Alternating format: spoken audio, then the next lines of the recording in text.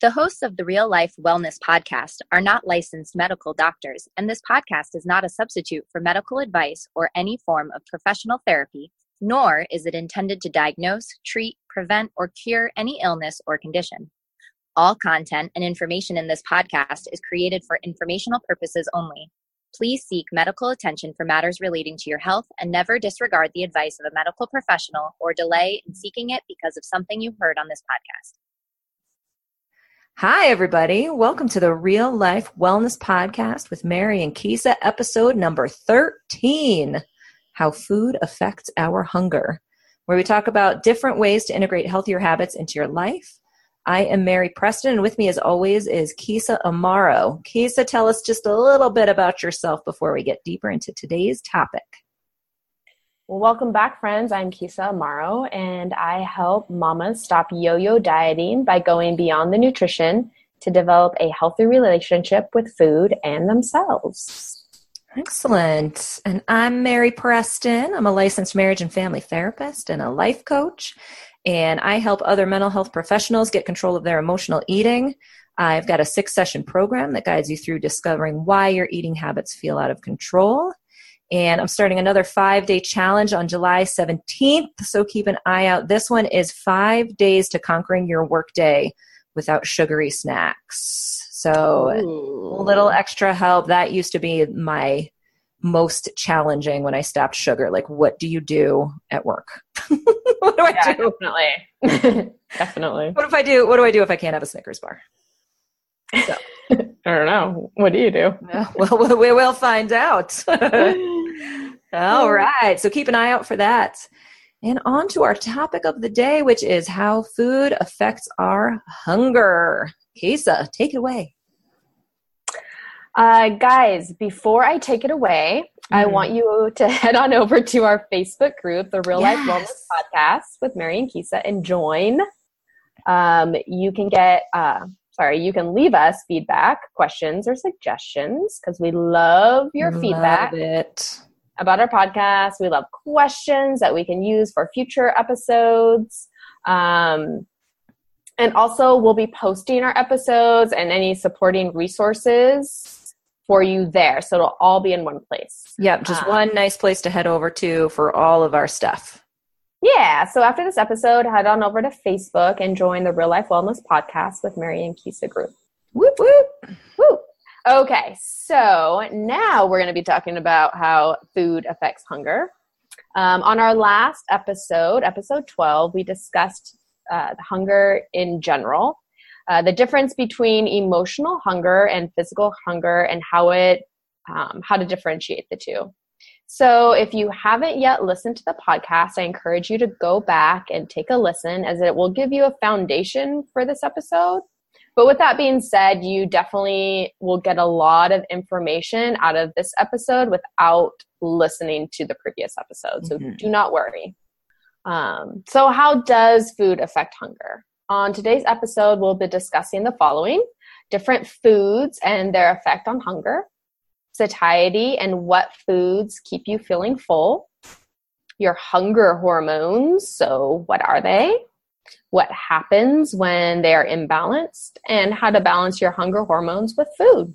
All right. And before we jump in, I wanted to say, because some of our friends listening to this podcast might be new to thinking and talking about macronutrients and hormones, and it might feel like a lot of information, a lot of new terminology if it's new to you. And so if that's you, I encourage you not to get discouraged. Just listen to the podcast with an open mind, and know that you'll probably not remember everything that Keysa talks about here, but don't worry about it. In the very beginning, I remember I had to kind of just hear these words a lot of times, and I was confused about it.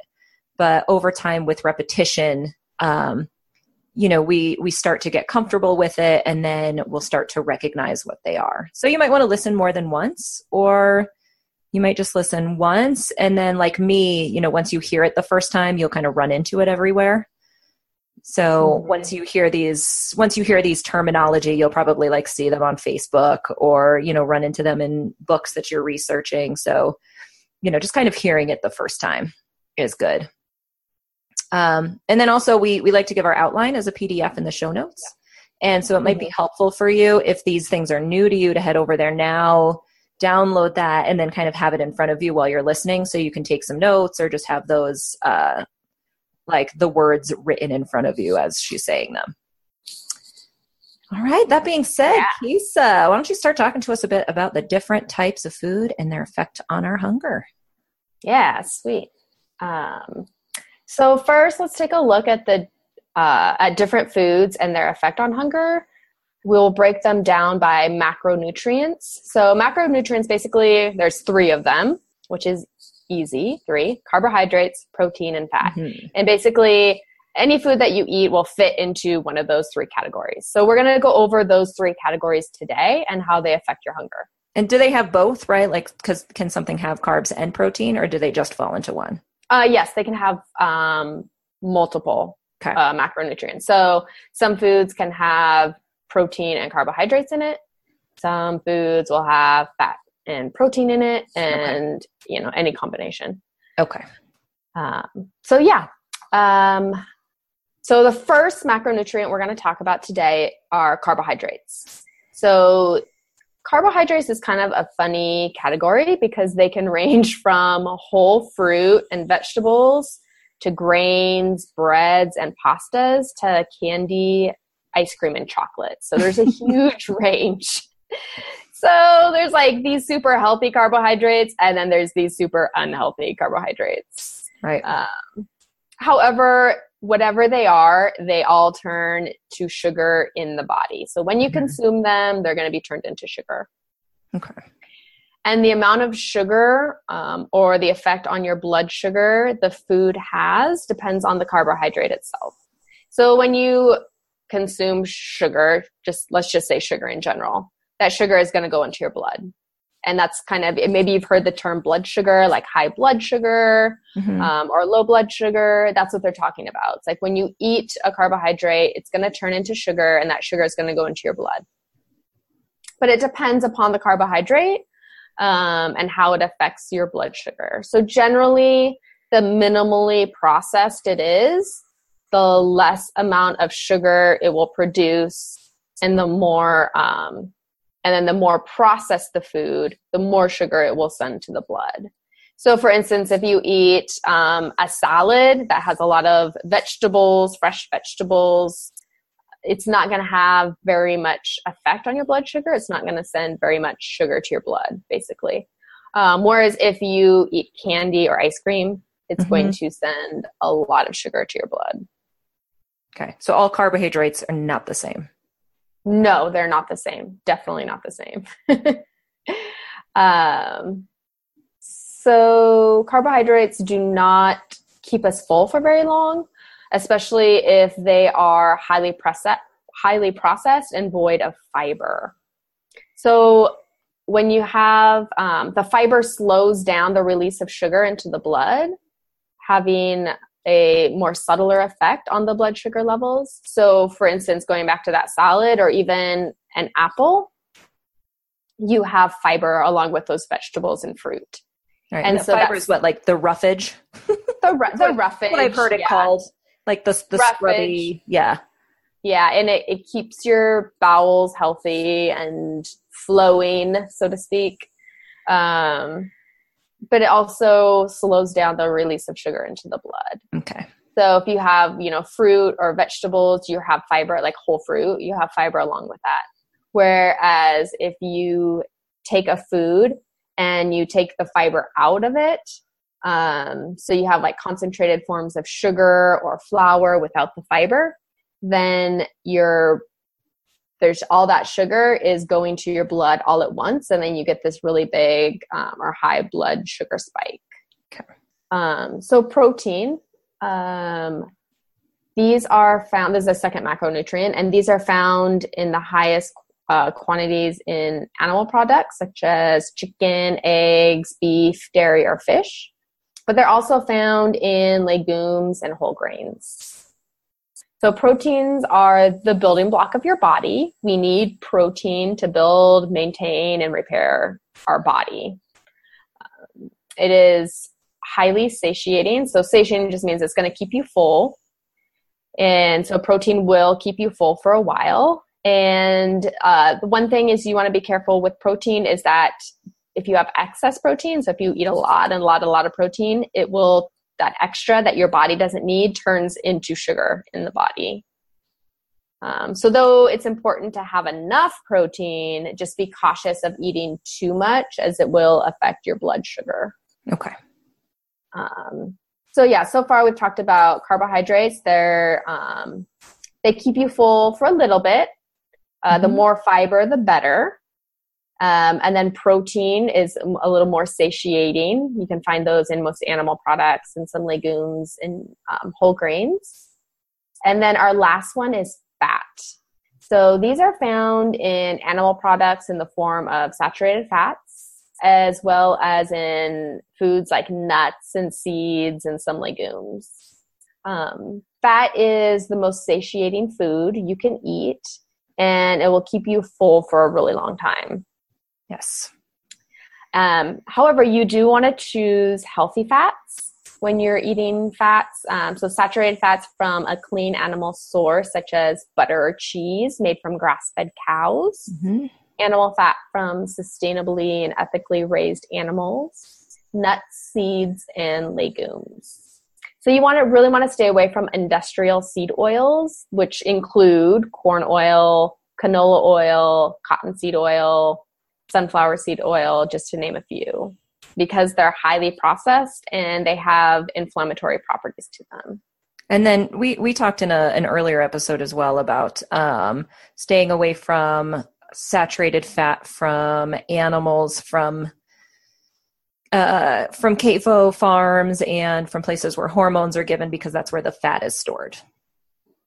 Yeah, so if you are purchasing meat from, like especially beef, from basically conventionally raised, so it's not grass-fed or grass-finished beef, it's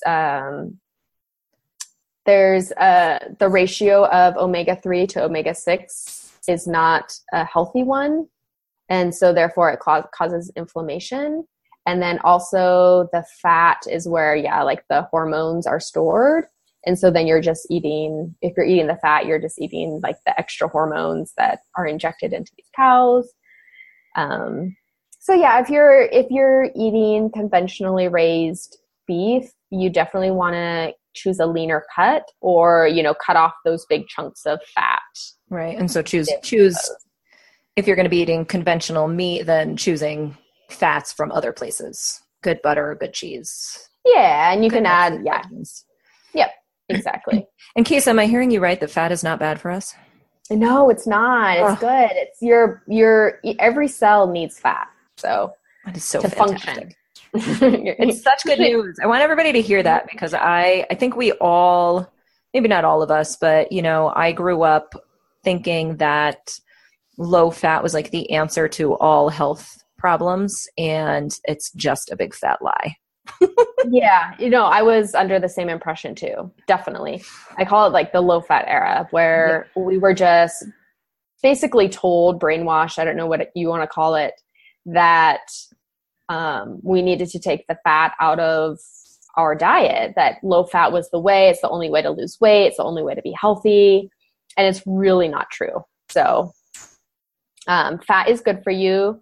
Every cell in your body needs fat to function, especially your brain. Our brains are pretty important. So we want to take care of our brains too. So let's imagine that you are going to build a campfire. So you will need kind of 3 types of wood in order to build this campfire. You need kindling, which are like twigs and small branches, smaller pieces of wood, and then your big fat logs. When you go to build your fire, you put down some like nice big logs, and then some smaller pieces of wood on top of that. And then on top of that, you might build like a teepee. I usually do like a teepee with like the sticks with the kindling. And then maybe, some sticks and kindling, and maybe like throw some paper in there, or moss or dried leaves. And then when you light the fire, you light the kindling first, as it is easy to catch on fire, right? You light that kindling, like that, those leaves and the paper, and then it gets the little sticks to catch on fire. And that burns fairly quickly. So you got to act fast. You have the kindling, it's burning, but it's going to burn away quickly. So you want to get those kind of like bigger pieces of wood to catch on fire. And then those will last for a while. You might have to add some every so often, but then you have like these big logs on the bottom that burn forever. And those are the ones, get them lit. Yeah. Once you get them lit, it's like hard to get them to go out. And those big logs, it's like say you're camping and you guys, like, you think you put out the fire and then you wake up in the morning and there's like this little smoke coming up from the log because it's still burning. So those 3 pieces of wood, or those 3 different types of wood, are like those macronutrients. So the kindling is like the carbohydrates. They burn quickly, and they don't give much energy because once they're gone, there's no more energy from those, right? Right, but you can get like a big kick from them. Yeah, you can get a big kick from them. Yeah, a quick kick. So they I don't want to say turn on quickly, but just like the kindling, it lights easily and lights quickly, right? And then you have those pieces of wood, like the smaller pieces of wood. And it's kind of like you take a log and you cut it maybe into 4 pieces. That would be your protein. And the kindling catches that on fire, right? And so the protein is going to last a fairly long time. It's going to satiate you, and it gives you good amounts of energy. And then those, in turn, catch the big logs on fire. And those big logs are your fat. So the fat is kind of our main fuel source. And it burns for a really long time, and it will keep you full for a really long time as well. So yeah, looking at the 3 macronutrients as the fire and the kindling are the carbohydrates. So they're fast burning, but they give, like that quick energy. The smaller pieces of wood are the protein. They're fairly satiating. And then those big logs are the fat. And the fat keeps us fueled for a really long time. Yeah. So looking at food and its effect on hunger is only part of the equation. We also need to take a look at our hormones that affect hunger and how food affects the balance of those hormones. Right. So speaking of like the logs, right, the carbohydrates, the protein, the fat, it's like that is how it works pretty much to, precisely when our hormones are balanced. Yes. Like we're accessing fat for long term, like burning fat for long term, proteins like a little shorter term, carbohydrates just really quick. We just use a little bit of it for a quick kick.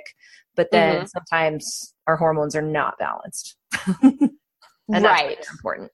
Yeah. And I think this is really important to know because this may be happening to you and you're like, well, yeah, I try and eat a balanced meal, but I'm just so freaking hungry. I try and add my protein, but I'm just so freaking hungry. So this, may be happening to you as you're moving towards eating a healthier diet. You're choosing whole foods. However, if your hormones are not balanced, then the whole fire analogy isn't going to necessarily work for you.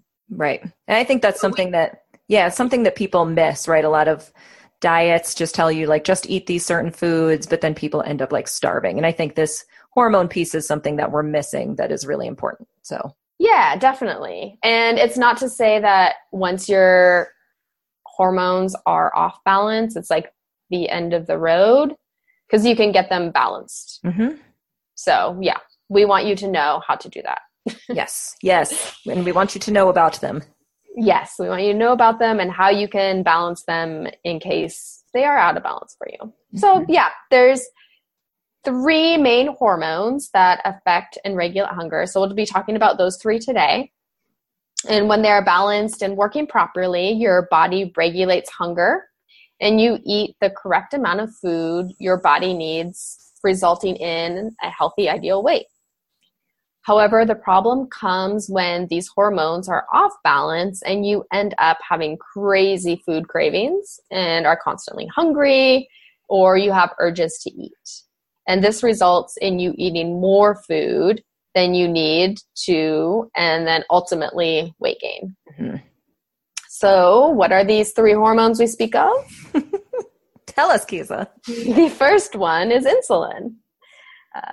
So you most likely have heard of insulin and its connection to diabetes, either type 1 or type 2, but you don't have to be diabetic to have unhealthy insulin levels or insulin resistance. So just because maybe your insulin is off a little bit, it doesn't mean you have type 1 or type 2 diabetes. Right.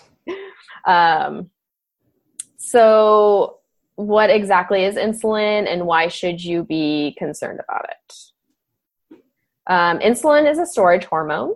It takes sugar in your blood and it moves it to where it's needed. So your muscles need sugar right away for energy. And then your liver is kind of like this short-term storage. It's like a gas tank. So you can fill it up and it'll be stored there, but there's only so much you can put in there. And then the excess after that will go to your fat cells for long-term storage. Mm-hmm. And when insulin is elevated in your blood, the body cannot burn fat as fuel, as it's burning sugar at that time. It's busy. It's burning sugar. It's figuring out what to do with all this sugar in your blood. It's not going to burn any fat. So now when you consume anything, your body releases insulin. However, when you consume large amounts of carbohydrates, your blood sugar will spike and your body will release large amounts of insulin. Mm-hmm. So the more insulin your body has in the blood, the more fat storage, and this is where the problem lies. Right. So what foods release large amounts of insulin into the body? These are mostly highly processed foods, sugar, and flour. So foods like sugar-sweetened beverages, which are pretty much any beverage you buy at the store or convenience store, crackers, cookies, sweets, large amounts of rice, breads, and pastas. Right. Anytime they take a whole food and they like smash it down into little bits to make something else out of it. Yeah. So they've taken like a wheat. whole grain. Yeah.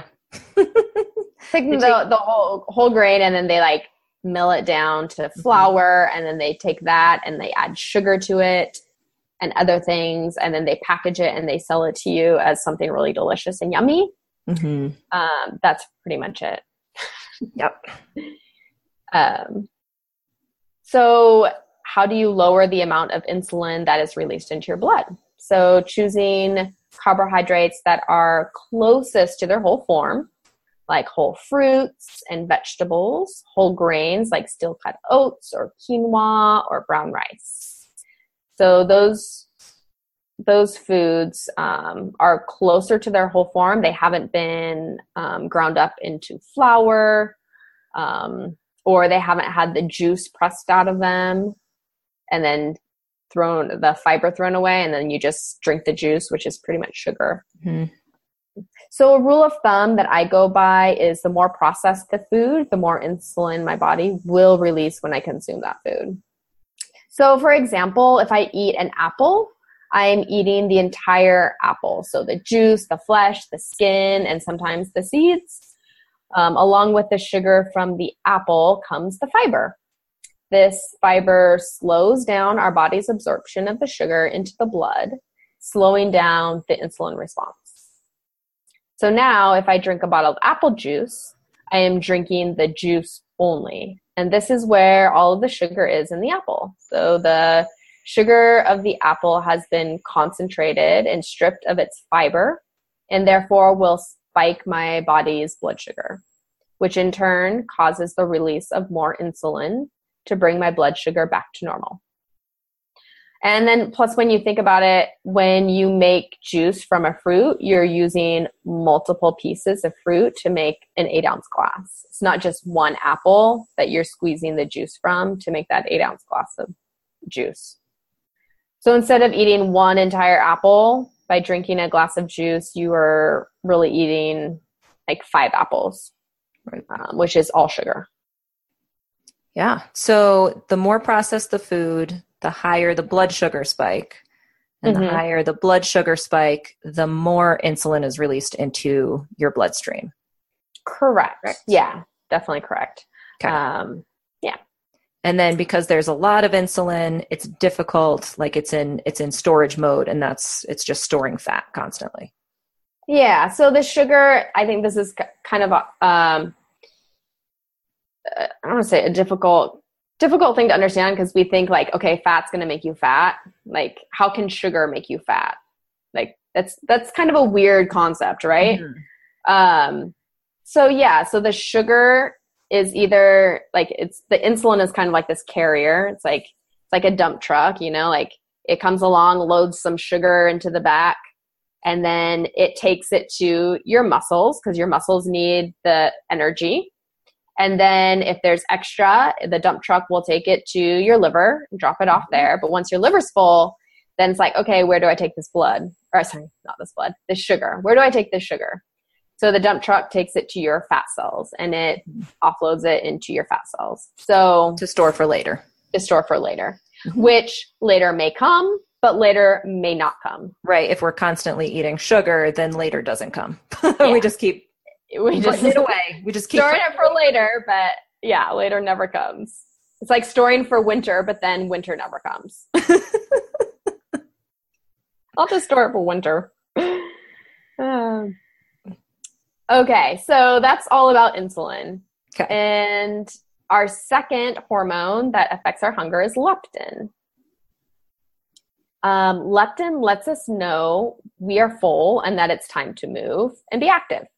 So it is our signal that we have eaten enough nutrients and that we can get off our butts and go for a walk, work in the yard, do some yoga, or take a bike ride. The problem lies when we have too much insulin, as it is blocked by the brain by an excess of insulin.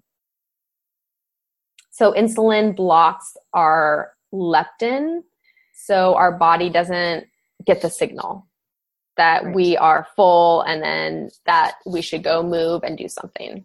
Right. And I think this is the big problem that happened with the low fat craze, right? It's like we have so much sugar in our blood, we have so much insulin, and then we just kind of shut off our ability to tell when we're full. And so we just are always feeling hungry. Yeah. And if your body is never telling you you're full, then it's telling you to eat, right? Right. And also I think that the part too about like, okay, it's time to move. Like you have energy, you can go move and you can go do things now. Mm-hmm. So you're not getting that signal either.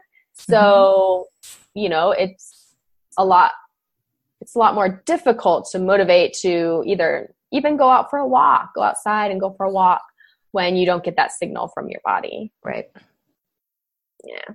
So if you have an excess of insulin, your brain will not get the signal that you are full and that it is time to move, thus resulting in overeating and lethargy. So think about Thanksgiving dinner, how you feel then. It's like, oh, I just ate so much food, and you're just full and tired, and you have like that lethargy coming on. That's kind of like the when you don't get that signal, you kind of feel like Thanksgiving dinner after Thanksgiving dinner.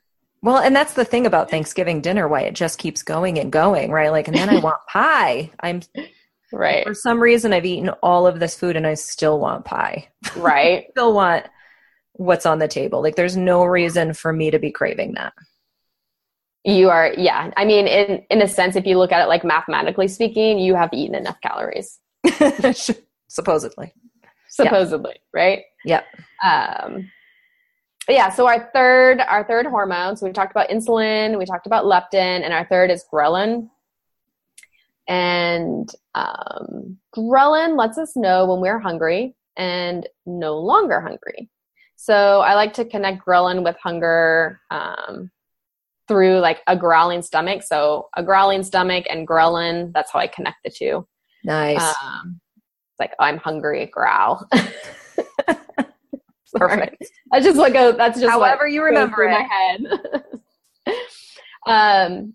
It is negatively affected by concentrated food because it does not recognize the caloric intake. So for example, if you're hungry and you drink a 300 calorie Coke, ghrelin will not tell your body that it's no longer hungry because you're just feeding it sugar.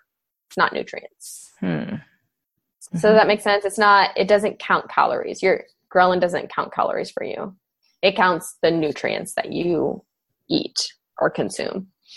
So on the other hand, if you're hungry and you eat a salad with a hard-boiled egg and some chickpeas, ghrelin will tell your body that it's no longer hungry because it has gotten nutrients from the greens, the eggs, and the chickpeas. So it's looking for the nutrients, not the calories. Got it. Mm-hmm. That makes sense. So in order to kind of like tame that growling, you need to give it like real whole food versus fake sugary food. Right. Because it won't count. Yeah, it doesn't count. It's like, this ain't gonna work. Give me some nutrients. So what does this all mean? So how do we put it together to create a meal that keeps us full and lessens our hunger between meals? So, start by choosing non-starchy veggies as half of our plate.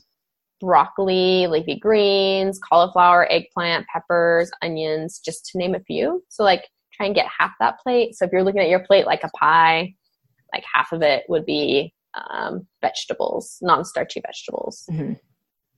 And then you want to choose a moderate amount of clean protein, like organic chicken, eggs from pasture-raised chickens, grass-fed beef, plain yogurt. So plain meaning not vanilla, but unsweetened, unflavored plain yogurt, quinoa, or beans. And that, you want that to be like maybe a quarter of your plate. And then have moderate amounts of fat at each meal. Mm-hmm. And this could be like grass-fed butter, olive oil, sesame seeds, cashews, any like nuts or seeds, coconut oil. So this may be like cooking your vegetables in one of these fats. It may be avocado on your salad, olive oil as salad dressing, any kind of nuts or seeds you add to your meal. And then have minimal amounts of starchy vegetables, such as sweet potatoes or squashes. And then, like I always say that this is just a starting point, and what you want to strive for to reduce hunger between meals. However, it's not a one-size-fits-all meal plan by any means. Right. So do play around with the different macronutrients and see what works for you. And you might just want to start by like adding a vegetable to your meal.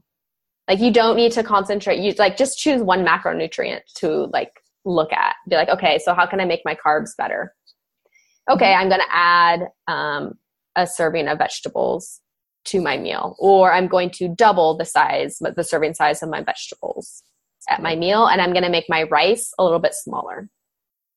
Right. So just little steps at a time, but ultimately kind of striving for these kind of like more non-starchy veggies, moderate amount of protein, just kind of slowly building into that plate. Yeah. Working in that direction for sure. It's like, like running a marathon, you're just not going to go out and run a marathon one day, right? Tomorrow I'm going to go run a marathon.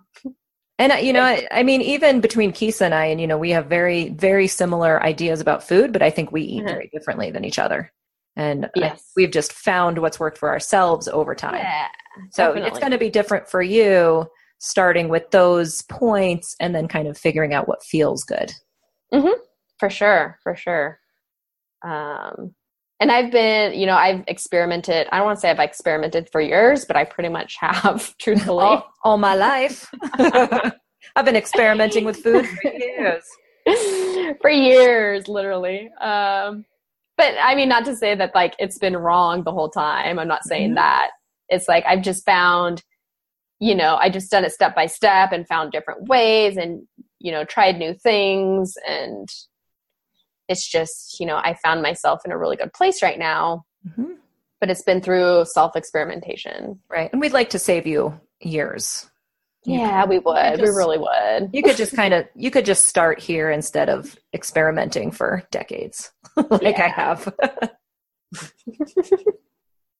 Yeah. So a little about kind of my experience. So I used to eat a low-fat diet that consisted of lots of bread, bagels, pasta, cereal, fat-free yogurt, pretzels, granola bars, chicken breasts, apples, and other fruit, and then tofu. I used to eat a lot of tofu. Mm-hmm.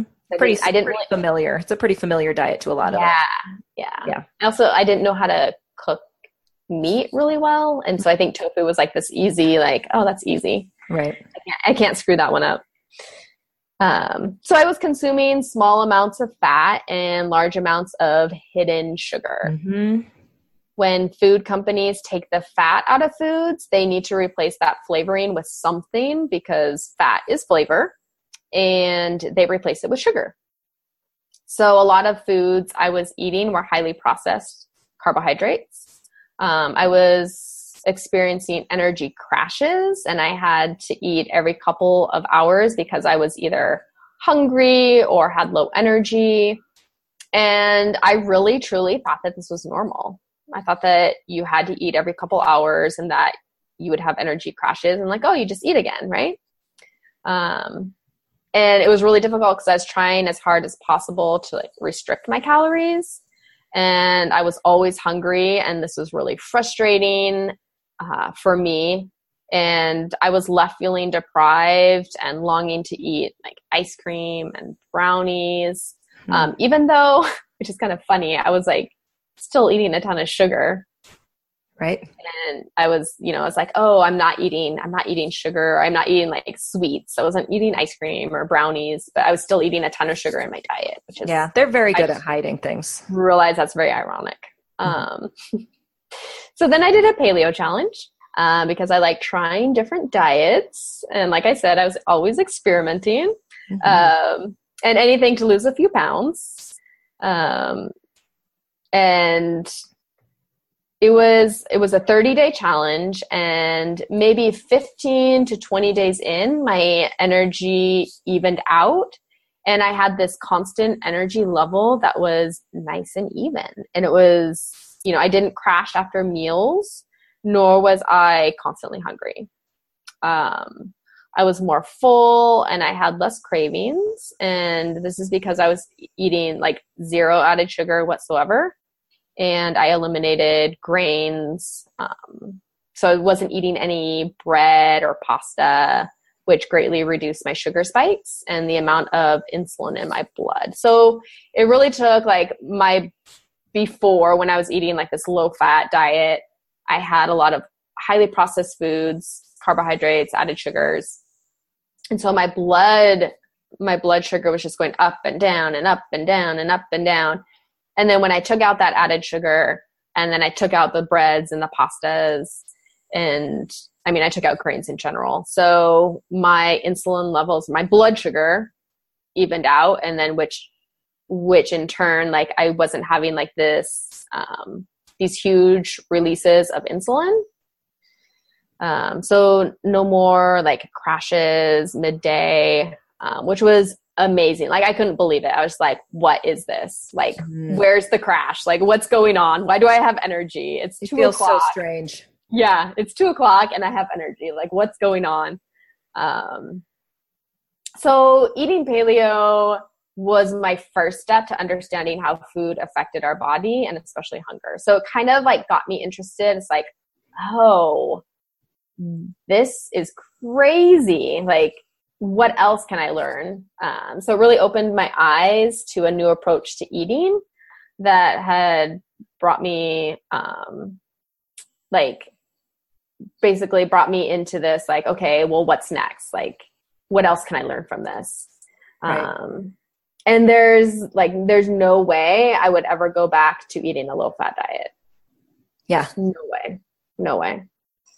Yeah. And I mean, I've had a very similar experience. You know, Keysa and I did a paleo challenge and started with a Whole30, and similar story. You know, I was doing the yo-yo dieting, trying all kinds of things. I remember days where I remember this day. I don't know exactly why this particular day stands out, but I would always have my 2 eggs with a little bit of mozzarella cheese in the morning before I went to the school where I worked.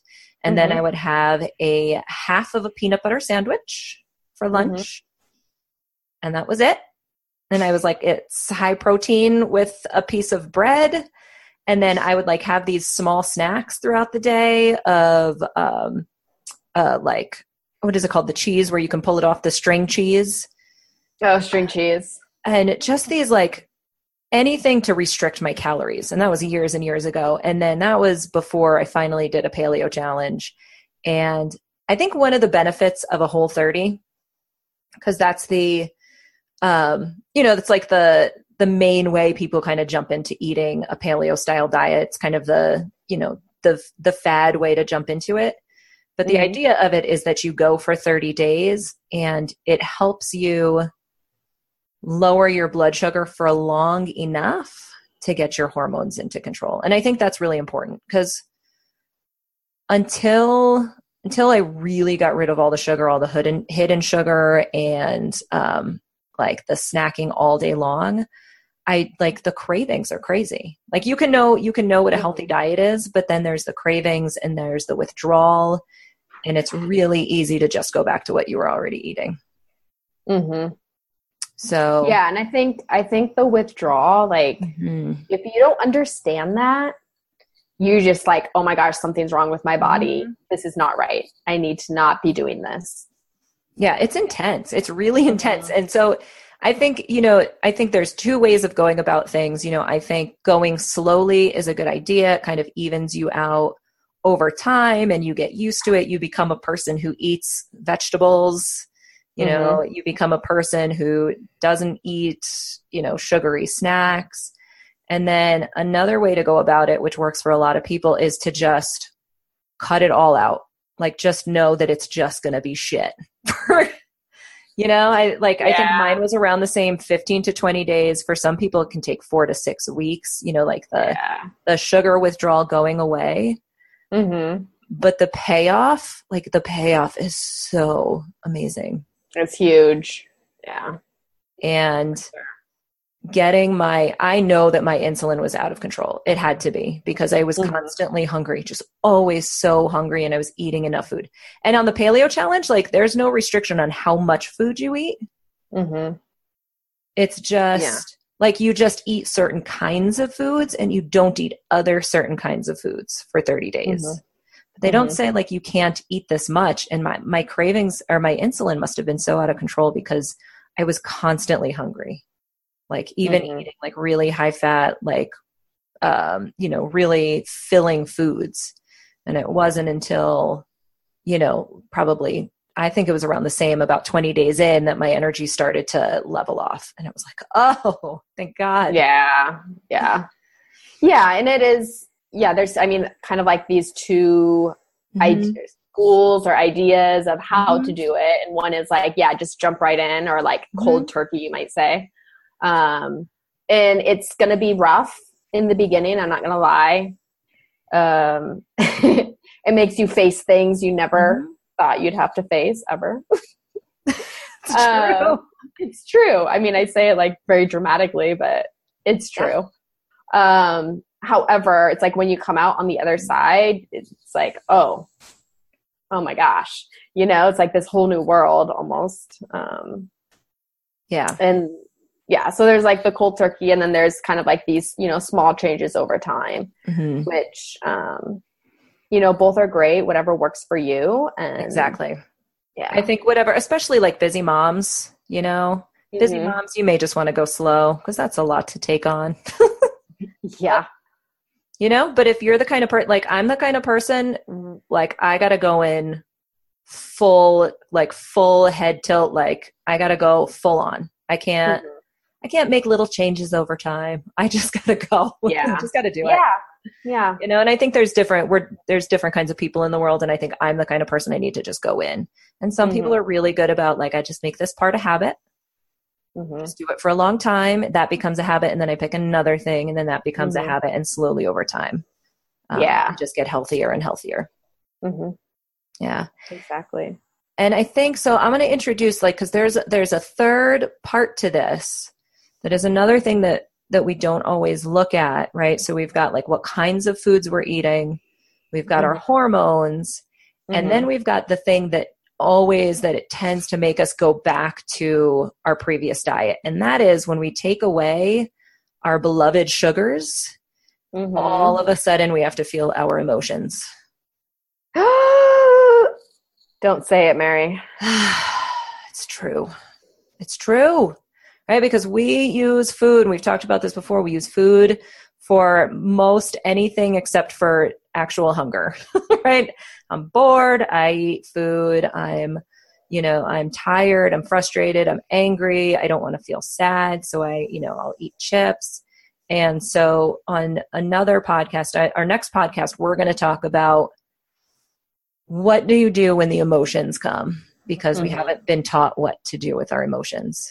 And I think a lot of times we just think we're going to jump into a new diet and we address the food part, but we don't address these other aspects of it. Yeah. And, all of a sudden we're super sad and we're like, oh my God, this diet is making me sad. And it's not the diet that's making you sad. You're just feeling the feelings that were there all along that you've been stuffing down with food. And so in the next podcast, we'll talk a little bit more about that because it's really important. It makes us go back to just eating sugar because it's so much easier to eat sugar than feel our feelings. Oh, for sure. Yeah, it's so much easier. And you bring up a great point, Mary, in that, the food is just part of the equation. Like food, choosing the right foods and balancing their hormones, that's part of the equation. The other part is addressing our emotions and our emotions around food and how we use food to cope with our emotions. Yeah. I heard a really great quote the other day. It was something along the lines of like, losing weight is easy, right? Dieting is easy. You just only put certain food in your mouth.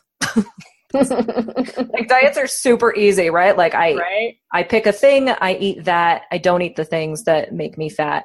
Yeah. But then like the hard part is that you're going to have to feel all of the cravings, the withdrawal, and the emotions that come along with it. That's the hard part. That's why it's so hard.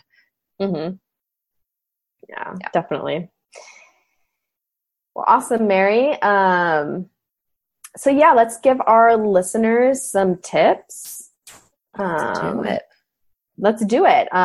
We have 5 tips for you for decreasing hunger through food choices. Yeah. So our first tip for you is to look in your pantry and your refrigerator. The first step is awareness. Sometimes all of these fancy scientific words can feel overwhelming. Simply going into the pantry and pulling out your go-to foods and looking at the labels is a really great start. So, like what are the ingredients, how much protein, how much sugar, how much carbs are in there. So you can look at like the nutrition facts, and then you can also look at the ingredients. And they're listed by, so like the first ingredient is going to be the largest quantity of that food. And then the next is like the second largest quantity, and then the third. So it goes down in, I don't want to say down in size. Would that be the right word? Quantity. Thank you. Down in quantity. You're welcome. Yeah, I think it's so important, right? I think, if you're not ready to change the way you're eating, I think just awareness even is, it's so good. There's so many times that, in like a long time ago, I was starting to learn about these things, and I just, in the grocery store, look at a nutrition label and just be like, oh my God. Okay. Mm-hmm. And it's just in that moment you can put that back instead of buying it. Mm-hmm. Yeah. I have taught, this just reminds me of a class that I taught for a corporate wellness class that I was teaching. And it was all about sugar and, reading ingredient lists and nutrition facts and learning how to find out how much sugar is in the food that you're buying. And, a lot of people came back and they're like, wow, like I never knew how much sugar was in the food I was eating. Like It's just made me more aware. And so just having that awareness kind of, you'll naturally kind of be like, oh, well, this salad dressing has less sugar than this one, so I'm going to go with the one with less sugar. So you'll just make these, like small conscious decisions over time. Right. So yeah, our second tip for you is... It's my favorite tip. Eat the fat. Yes. And let me repeat myself because you did not hear me incorrectly. I said eat the fat. Mm-hmm. So don't be afraid to eat fat. It is the base of your fire and will keep you full between meals. Yes. So adding fat to your meal by either cooking your vegetables or your eggs in a nice healthy fat like coconut oil or grass-fed butter, avocado oil, adding olive oil, like an olive oil vinegar. I just make a homemade dressing, olive oil, vinegar, and mustard. Those are the 3 ingredients. And I use that all the time on my salads. Adding nuts and seeds to your salads, even adding nuts or seeds to vegetables is great. I put pumpkin seeds on roasted broccoli. And it was pretty good. Yeah. Yum. My husband loved it. He's like, oh, that's a good idea. I'm like, oh, well, thank you. And just kind of made it up. Yeah. But yeah, adding in those healthy fats, avocados are great too. Yeah. So our third tip for you is to choose, a medium amount of healthy proteins. So protein should be present in every meal you eat, just like fat, but this will help satiate you or keep you full between meals. You don't need to go overboard on this, especially if you are just a regular person who has a moderate workout routine and you're not trying to like bulk up. Right. Not to say that our listeners are just regular people, because you guys are awesome and amazing. You're all fantastic. But, just saying like you're not like this high performance athlete. If you're a high performance athlete listening to this, then just disregard what I'm saying right now. Right. Eat more protein. But like some people think like, oh, I'm working out. I need to eat. I need to have my protein shakes. I need to eat tons of protein throughout the day. Not necessarily. You need to eat enough, but then that extra turns into sugar in the blood. So just be aware of that. So just say moderate amounts of protein. And then our fourth tip for you is to choose healthy carbs. So like we talked about earlier, carbs can range from kale to Skittles. So choose carbs that are closest to their whole form as possible. So some great choices would be leafy greens, whole grains, preferably gluten-free, like oatmeal and quinoa, or starchy veggies like sweet potatoes and squashes. And then our last tip for you is to experiment. So just like I said, like I made that broccoli and I'm like, I'll put these pumpkin seeds on here. I just experiment a lot of the times, like truthfully. Sometimes it turns out great. Sometimes it does not. Sometimes not so much. Yeah. But then I learn. I'm like, oh, that's not good. I won't make that again. And also everyone is going to have a different optimal amount of carbohydrates, proteins, and fats that work for them. So experiment with and find what works for you. So maybe adding in some protein in each meal will help you feel fuller between meals. Or maybe you don't eat much fat, so you may want to experiment with adding healthy fats to your meals. So maybe some olive oil on your salad or grass-fed butter on your steamed veggies. Yeah. So and we really are different because, when I compare what I eat to, a lot of other people who eat healthy, I have a really high fat, high protein diet. And for some reason that works for me. But I am not a marathoner in any way, shape, or form. I do yoga 3 days a week. I am no longer a CrossFitter. I'm no longer a runner. I just do moderate exercise. But for some reason, for my body, I've discovered that like more fat than most people would generally eat and more protein. And, and then I add some veggies. So my plate won't look like yours maybe. And that's fine. Yeah, exactly. And that's totally fine because Mary's found something that really works for her and I found something that really works for me, and our plates probably look a little different. Mm-hmm. And then if I find that at some point it's too much, and I have to tweak it, that's what we do. Just over time, I think the important thing is listening to our bodies. Mm-hmm. For sure. Well, all right, friends, that is all of our 5 tips. That's all our information. That's all we got for you today. Thank you so much for being awesome as always and listening in. And if you'd like to know more about us, if you have any questions or comments, you can now head on over to our dedicated Facebook group. It is the Real Life Wellness Podcast with Mary and Keysa. You can Google it on the Facebook, or you can just find the link on whichever blog you're finding this episode on. And you can also contact me at my website at maryleesepreston.com. That's MaryLeesePreston.com, or Keysa at her website at KeysaAmaro.com. And that is KeysaAmaro.com. So send us your questions and comments. We love them. Come find us in our Facebook group. We want to know what you want to know about. We like to research it for you and then to share it on the podcast. So we will see you soon, friends. On to the next episode. Bye.